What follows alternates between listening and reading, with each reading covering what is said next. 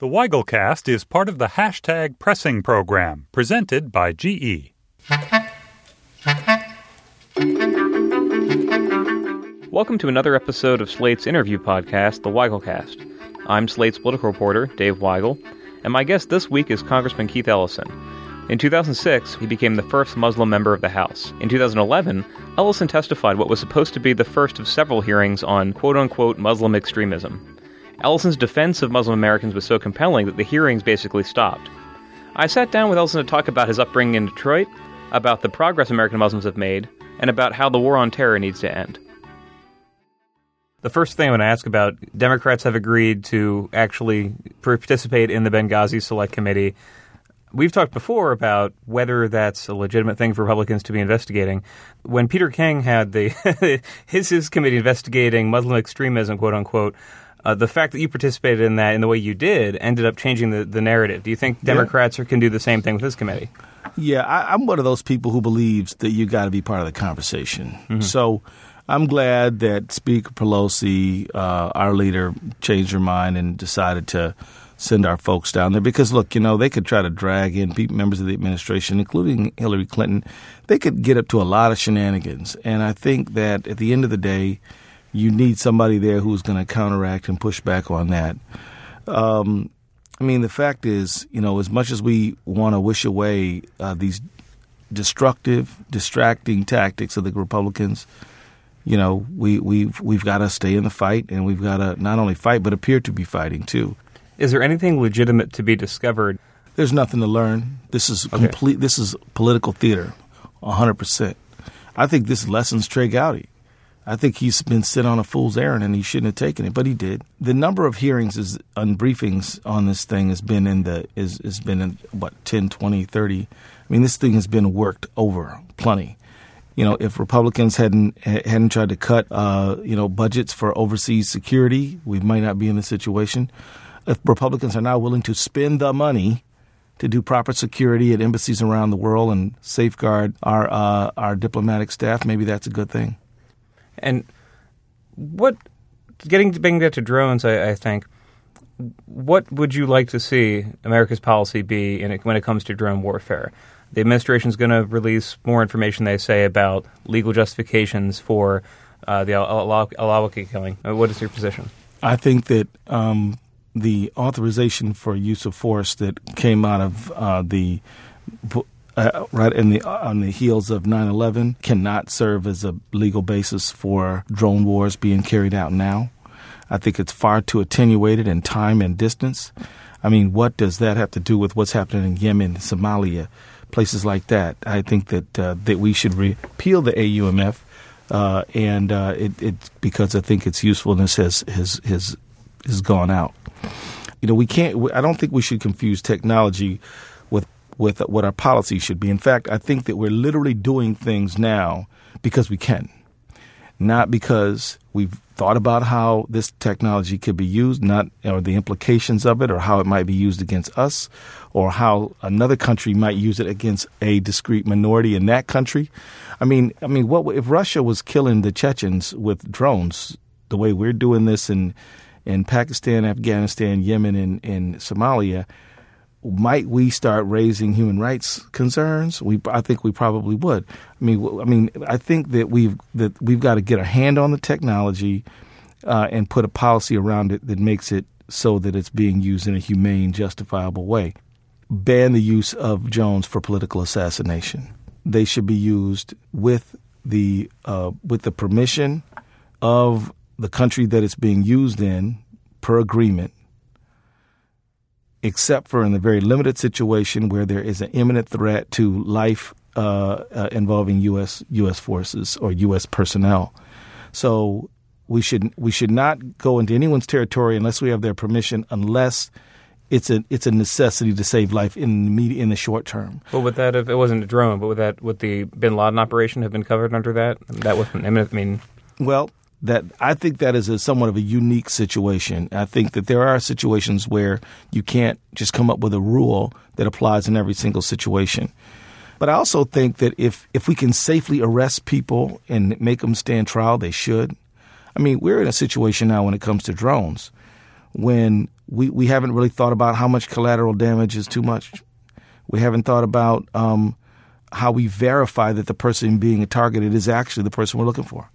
I am one of those people who believes that America, my country that I live in, should act justly and morally and right, even if you need to use force to defend the country.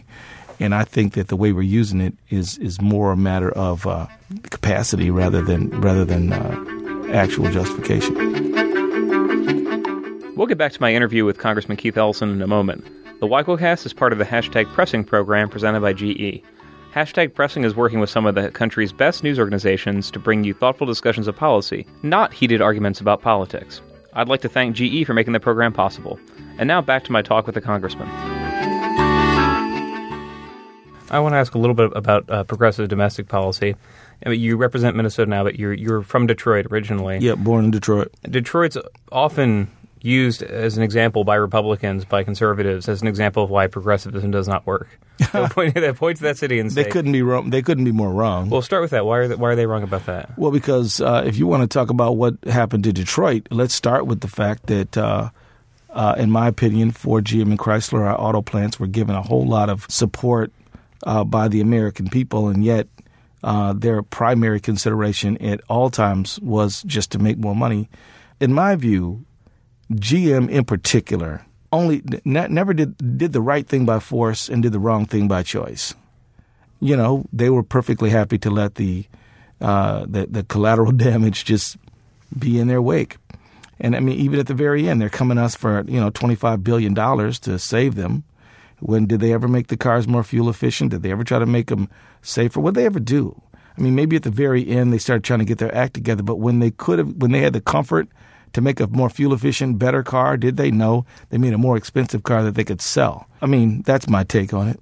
And right now, do you think that there are, I guess, businesses, banks exploiting what's happening with Detroit right now? It's in the emergency status, I'll call it, because it's the emergency manager who's running the city right now.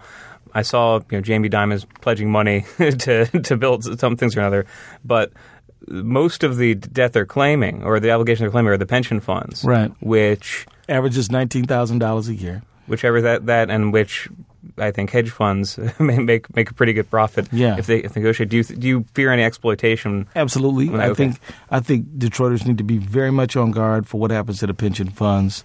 I mean, we're talking about people who just got a little bit of a pension. They're not talking about anybody living large in Detroit on their pensions. And these are the people who should be protected absolutely first. Quite frankly, Detroit should have a bailout, and I think Detroiters should be demanding one. I mean, how could we bail out AIG and Goldman Sachs and Bank of America for bad behavior, irresponsible behavior? In Detroit, it's just a place where people live. I do think that Detroiters, and I'm a Detroiter. I mean, I'm a Minneapolitan now, but I grew up a Detroiter. I think people in Detroit really do need to say, look, is our population of about 600,000 just too big for this city that we live in? That was built to be gigantic. For 1.5 million. I mean, maybe there is some, maybe there is a lot of sense to trying to, reforest Detroit, It would require some people moving off of a block where they're the only one on the block to a more densely populated area. And nobody wants to be displaced. But I think that, the pensioners have to be looked out for. I think Detroit has to be has to be bailed out, and I think that there's by who? By the American people, and I think that there's a lot of other cities that are close to the situation Detroit's in, and we're going to be seeing this more, and I think we need to start thinking about how we create some solutions for Detroit. I think what you really need to do is not deprive people of their say over who leads them. You need to intensify the engagement, because I think if you bring people this real deal. This is how much money we're taking in. This is how much money we're spending out. We could save. If we could stop the bleed, we could, provide these services. We could do these things. But, we really haven't had a real tough conversation in Detroit. Certainly isn't progressive politics that got Detroit in this situation. It's actually, corporatism and unbridled, I think, greed. So, now, why don't Democrats run more confidently in more places, saying things like that. If they talk about taxes, they talk about, well, getting rid of some tax breaks for corporations that are doing this or that malfeasance. What's the resistance in the Democratic Party to running on that agenda? Because it does poll well. I mean, what do you hear when somebody's running in one of these in more of a swing seat, maybe running statewide Minnesota? Yeah. Why don't they run on expanding Social Security, or why don't they run on protecting pensions? Because they're told, got to be serious on policy. You have to talk about cutting these gross public worker pensions. Well, Paul Wellstone ran on a progressive agenda and won. Elizabeth Warren ran on a progressive agenda and won. Bill de Blasio won on a progressive agenda and won. My own mayor, Betsy Hodges, ran on that same agenda and won. I think progressive politics are winning politics. So why don't we use them more? Well, I can tell you that, we're on the phone. We spend hours a day raising money, and it's common for a member of Congress to be in a conversation about fundraising when the donor will say, oh, yeah, well, how is your position on this issue that I care about? Now, that issue is probably going to be self-serving, but everybody knows that the answers to the policy question might affect the fundraising question, right? Mm-hmm.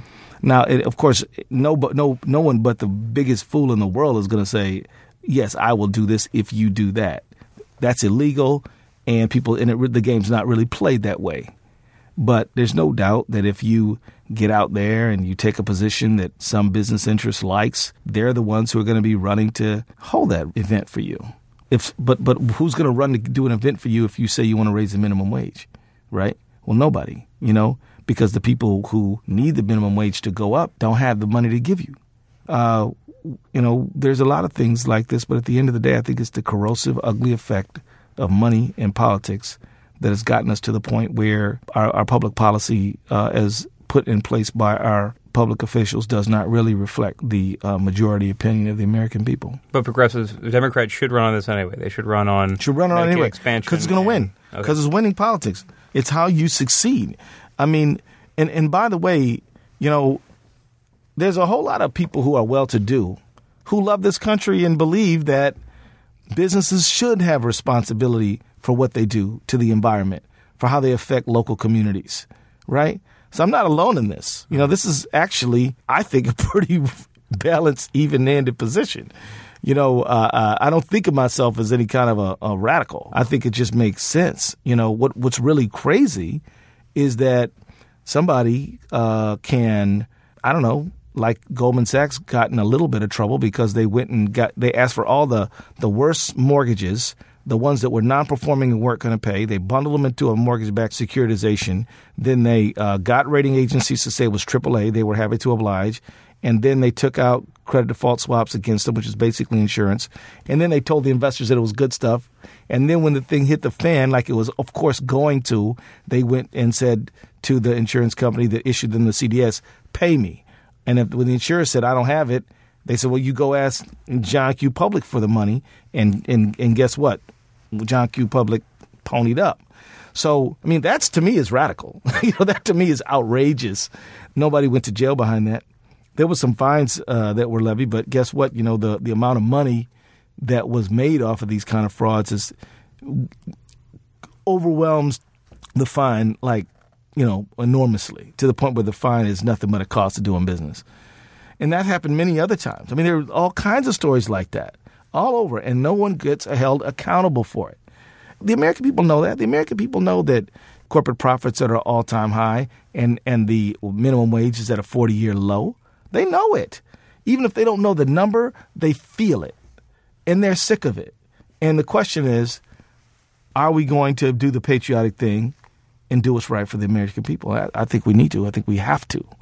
If we say that if you work hard and you play by the rules, you're going to make it, we live in a society evermore where if you work hard and play by the rules, you're going to have staggering debt and low wages and live a life where all you can hope to do is survive.